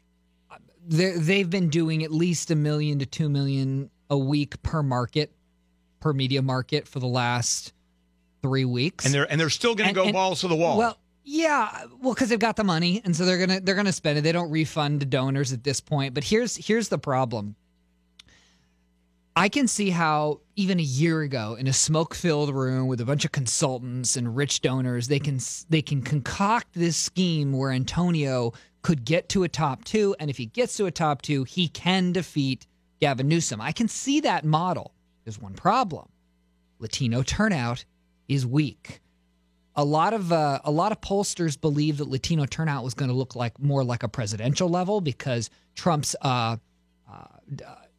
approval ratings are low with that group. The left is fired up, and there's just going to be a big lane for Antonio. But that's been the problem. This midterm cycle turnout nationwide is looking like every other boring midterm cycle. Latinos don't typically vote in big numbers. Young people are not voting in serious numbers. And you're seeing that in a lot of these Orange County congressional races, that the electorate's skewing older and whiter. And those that's more conservative, right? More conservative, exactly. White and old is conservative. So what's happening with Antonio right now? They've spent, I think, the Super PAC spent over $15 million. I think Antonio spent like $10 million on his campaign side. So that's a healthy amount in a primary. And while Antonio probably started realistically in their internal tracking at about 7, he's probably grown from 7 to 10, which is about where you'd think the Latino turnout is actually going to be. But here's the problem with this smoke-filled room theory of Antonio getting through a top two. I don't know any Republican that is going to buy when Antonio Villaraigosa is selling, and there's for several reasons. One, he's a liberal. I mean, maybe he's conservative on or agrees with charter schools and Israel, but beyond that, he's a liberal. And here's also the problem. If you look at the Super PAC's messaging, it's bigger, more attractive to a broader electorate messaging. But if you look at Antonio's campaign messaging on his TV ads, it's all about the Dreamers fighting Trump. You can't message subgroups and expect the Republicans in this electorate. They have both partisans on both sides have very sensitive sniffers in primaries, and they know Antonio's not one of them. One quick question before we take a break and come back with some of the congressional races. Antonio Villaraigosa, is his career over? Yes, I don't see what he does after this. He's got. I hear he has a high burn rate personally, so he needs income. I don't know where he goes. I mean, he could run for a state senate seat, but that's probably beneath him, to be honest. Maybe he runs for lieutenant governor, but remember, I think he's in his mid-60s right now. I think his only play here is if a Democrat takes the White House in 2020, he can hope for an appointment to transportation secretary or something. Got it. All right, we're going to come back and talk a little bit about the congressional races. And this has a lot to do with do the Democrats keep the House or not? Mm-hmm. And we'll be back with John Thomas, KFI. Bringing sexy back. Yeah. The motherfucker don't know how to act. Yeah. Don't let me make up for the things you lack. Yeah. 'Cause you're burning up, I gotta get it fast. Yeah. Listen. KFI, AM 640 Handel here. A couple things I want to announce. First of all, next week, of course, on Tuesday is the election. John will be with us on Wednesday with a special episode of the Thomas Guide. And then I'm going to do the Handel Guide, the Handel voting guide I'm going to do on Monday. And the rules always apply, same rules. If you use my voting guide as a template for voting, you are fired as a listener. I will make sure you will never be able to listen to this show again if you vote the way I vote. I guess we won't be asking for your endorsement. No. No. What you have to do is look at it, and it's strictly out there for entertainment purposes. Is Harambe going to make an appearance? I hope so. Okay. Yes, Harambe the dead gorilla. Okay, now, John Thomas, the Thomas Guide.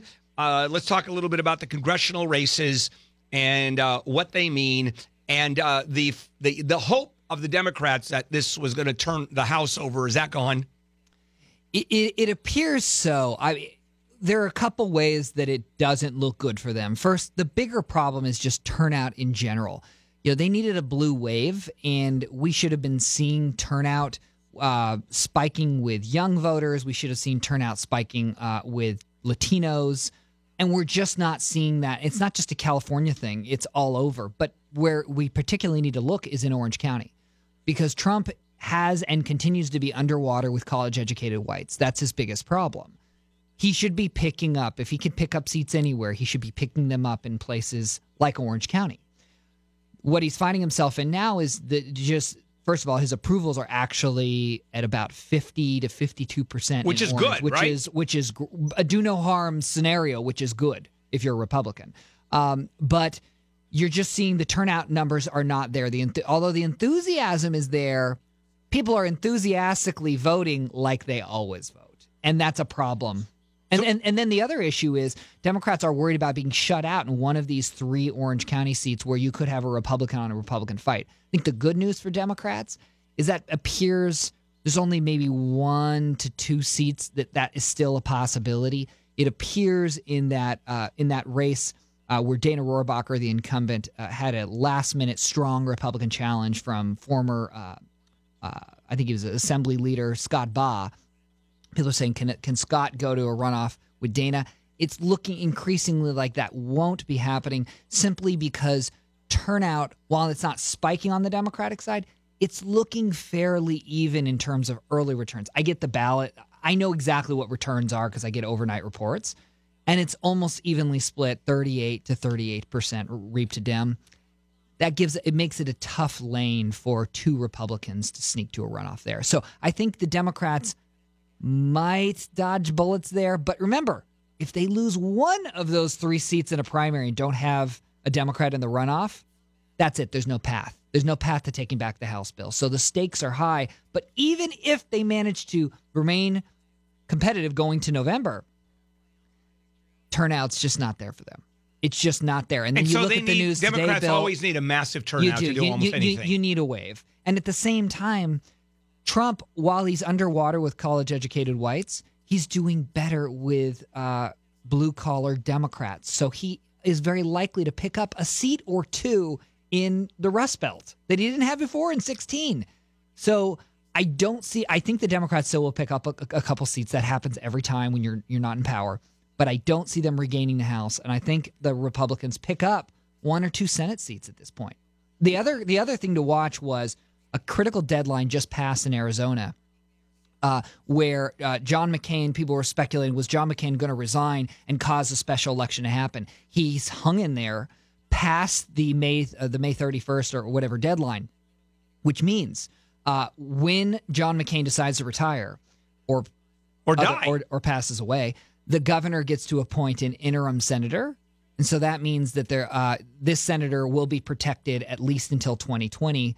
Because if a special election happened to fill John McCain's seat, that could be another seat that Republicans have to defend. And in terms of a small state like Arizona, and I know who's ever appointed by the governor who runs, again, the way the description is senator. Mm-hmm. Was something known on this kind of level, this kind of publicity, would that affect the race? Does it matter? Or people really understand? It absolutely does. Under any circumstances. Under any circumstance. I mean, well, certainly in low-profile races. That wouldn't be low profile. No. But like in California races, the Attorney General with Javier Becerra, he thinks he's a lock for reelect because he's got the benefit of being an incumbent. We'll see if that works. But the biggest thing in an Arizona race, which will not be low information because both sides are going to spend lots of money, the biggest thing is that would give the appointed senator a 2-year run at controlling votes, which means they can raise money and lots of it.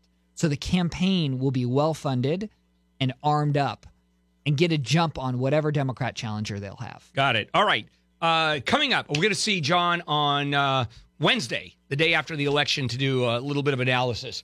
And we'll see how John has a bunch of candidates, especially in Orange County. And we're going to start ticking off how many of his candidates lost. Or in this case, maybe one. Maybe. No, you've got some winners there, too. All right. And we have the taste test coming up. Foodie Friday. Today is National Donut Day. So Neil is coming aboard. We're going to do a blind donut test. I don't know how many blind donuts you can find out there. I'm about to invite you. John is joining us for that. I just tweeted a picture of all the boxes of donuts from my desk. For whatever reason, my desk is the place everybody put them. Fantastic. I almost locked the door to the office and said, screw it. You guys can do the newscast. That's going to be great. All right. So hang loose, John. All right. Ooh. Yum. Have you guys seriously never heard of donuts? Would you kindly pass me a donut? Donut? What's a donut? It's Foodie Friday with Neil Saavedra on The Bill Handel Show. All right. KFI Handel here, and what a fun segment. First of all, I want to remind you that coming up on Saturday, June 16th, Law Day 2018, 9 to 2 o'clock at the Bowers Museum in Santa Ana, over 100 legal experts from handelonthelaw.com, free legal advice in virtually every field of law, and a broadcast of Handel on the Law live there from 9 to 11 o'clock. There'll be free seminars. You win prizes throughout the day. Just log on to KFIAM640.com. The keyword is Law Day. Also sponsored by the Bowers Museum itself. During Law Day, get a $5 discount to visit all of the exhibits at the Bowers. That's Law Day, Saturday, June 16th. Okay, now. And you're live on Instagram. Oh, yeah. Right now at Bill Handel. Right, live on Instagram right now at Bill Handel Show. So, John Thomas is here. I'm asking him to hang on. Of course, Neil is here. Yes. Because it is Foodie Friday, and we're doing a special version of Foodie Friday, and that is our blind taste test of donuts, because it's National Donut Day, and just finding blind donuts is not that easy. And Wayne is working the camera on Instagram. That's correct. And for those of you who don't normally see us, I just want to make it clear, I'm the handsome one in the suit, and John is the kind of doughy one in the red shirt. Yeah. I just want to make it easy for them. Fine beard I've got there. Okay. So thank God you're on your fast or whatever. So can you do real quick the history of the donut? Not that okay. Well, there's a couple of things that actually are kind of interesting about the donut. One, the spelling. The traditional spelling is dough, nut, not do nut. And it kind of came later. There was a company that was building a machine that made donuts, and they wanted to shorten it because they wanted an international audience to be able to pronounce it and not go dog nut. So the spelling changes. But one of my favorite stories about the donut is the pink box. Have you noticed that in Southern California, Yes. Don't just wipe it out of your brain for 2 seconds and hear me out on this, you infantile. No, please. Oh, my God. Jeez. I mean, Please. 2 seconds into it. Yeah, please. And John's not going to co-sign on your stupidity, by the way. All right, now go ahead. The pink box. You're right. It's always so a pink you box. see them. Never thought of that. Well, you see it in Southern California a lot. So you had this phenomenon that it's such a Southern California story. You have 2 refugees from Cambodia and the Cambodian genocide. They transformed a local donut shop, and that's why a lot of you'll find that you'll have a lot of Chinese folks that own donut shops, because what happens is folks come here, Right, it's Cambodians, and they become successful, Right. and they call family members and stuff, say, hey, there's a good world here, this is how you do it, right? Well, the Chinese color of luck is red. Okay. So they wanted red boxes. They couldn't get the color right. It kept coming out pink, and it was too expensive to produce the deep, deep red. So they go, pink will do fine. Now you are in Southern California, in Hollywood territory. Movies, television shows, every time they showed a donut shop, it had pink boxes, so everyone copied it. Oh, isn't that? Isn't that nuts? Yeah. So just the fact that you're here in Southern California, you're here in the Hollywood area, you do something like that, it's a mistake even, and then all of a sudden, now bakery boxes, you get a cake or something. Yeah, they're all pink. Let me explain this to John real quick. A cake is something that normal people eat. you. That's true. Okay, just wanted to make sure. I also love donuts roles in pop culture. The Simpsons, synonymous with police officers. I mean, the but you know donut why? has A played lot of those pivotal things, role. the police officers, is because back in the day you had cops on these long shifts. One of the only meals they could get 24 hours is donuts and coffee. So it becomes synonymous with it, because in the movies, that's how they depict it. Again, that kind of stereotype gets pushed because of the film industry. All right, here's what you know. Well, first of all, I have a question before we go, and we'll take a break and then come back and do the actual taste test. And that is, why do people pay money for donut holes? It's nothing. There's nothing there because it's a hole. You Do I actually have that? pay. Strangely enough, that's the actual donut. Is that what we call donut holes? It's that little nut that comes out of there.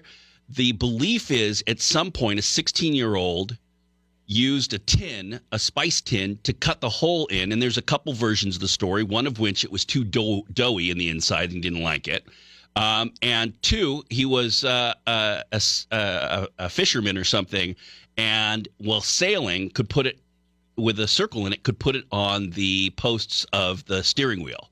So you're telling me that the outside the donut that we eat is simply the crust of the hole? Yeah, originally. My mind is blown. It was right. originally a whole thing, and the donut was Danish. I think it was called like oily cakes or something, or Dutch, and they came and they brought it to what is now New York, and then the popularity grew. But the one that we have now is primarily American. We're going to take a break, and we're going to go to Jen, and then when we come back, the blind taste test of donuts, and we are Instagramming this live right at this point at Bill Handel Show. So I'm going to scoop your eyes out with a spoon. Yes, and a hot spoon, You because got I'm it. not a barbarian. We'll be back. KFI AM 640, and there. Been eating donuts all of our lives. All right, KFI Handel here, and the morning crew on a Friday, June 1, and it is National Donut Day. And so Neil has come in with a bunch of donuts, and we're doing a blind taste test. So we had a handful of people bring from different regions, different donut places. So we're back live on Instagram at Bill Handel Show. So, gentlemen, if you would put your blindfolds on.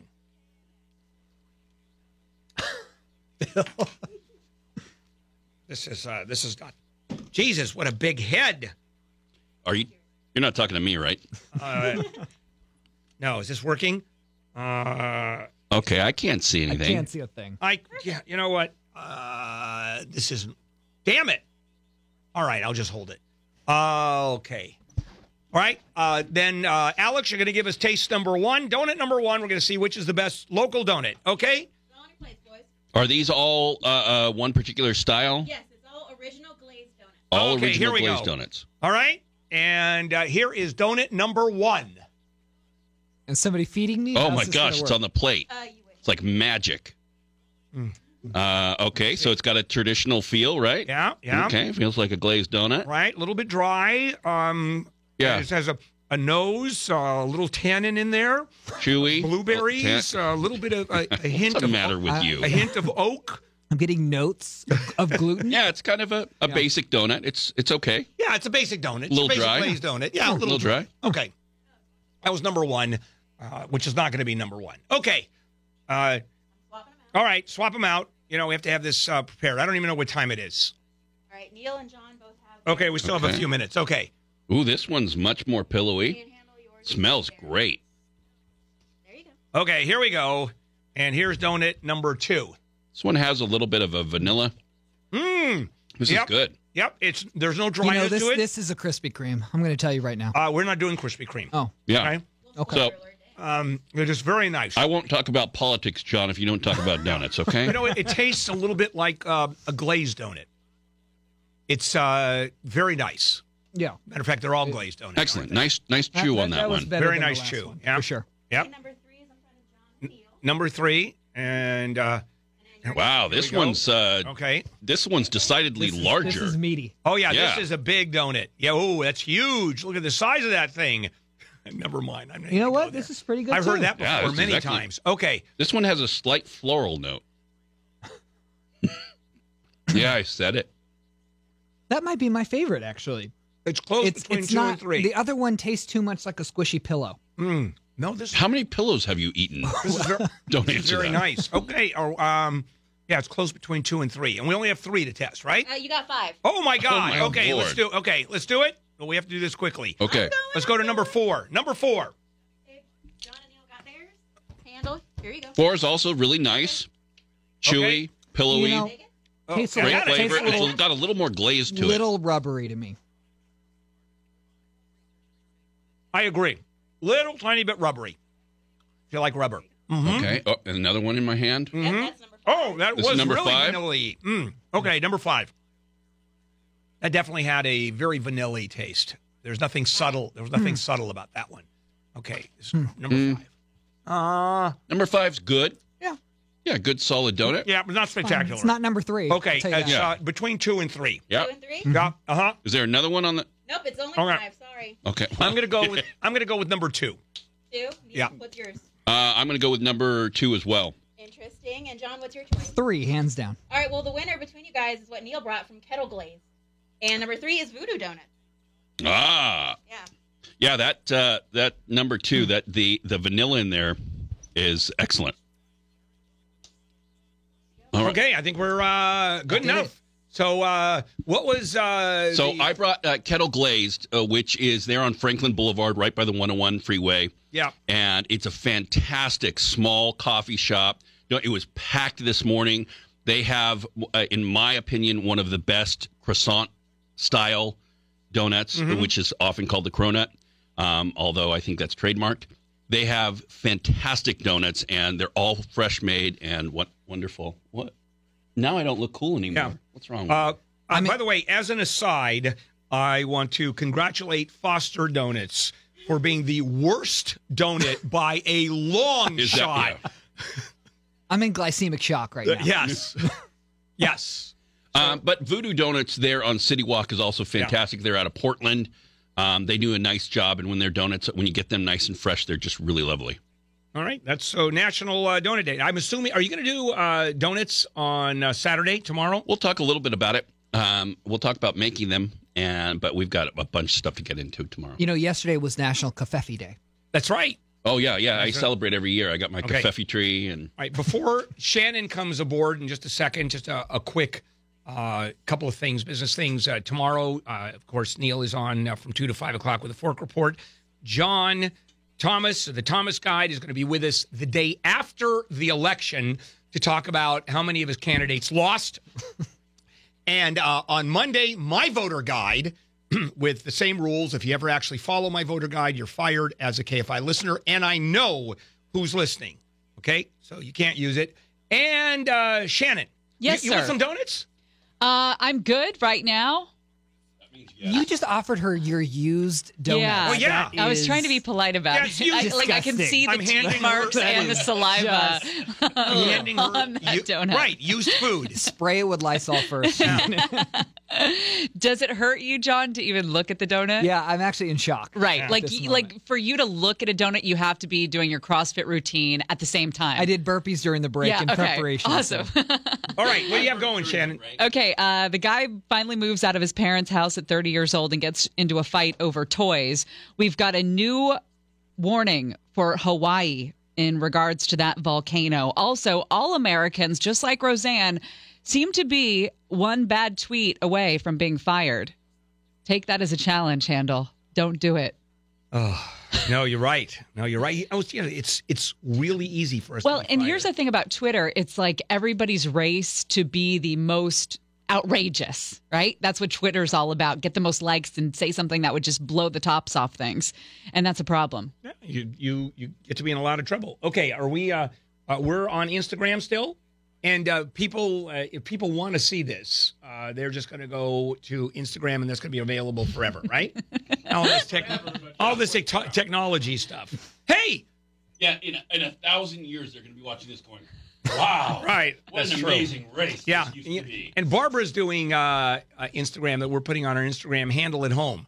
I don't know if you've seen any. Oh, God help us. Oh, yeah. No, it's actually. Yeah. Oh, I particularly like the scratch cam. It's time to go. It is time to go. Coming up, Gary and Shannon on this Friday, National Donut Day. Shannon, have a good show. Thank you, sir. KFI AM 640.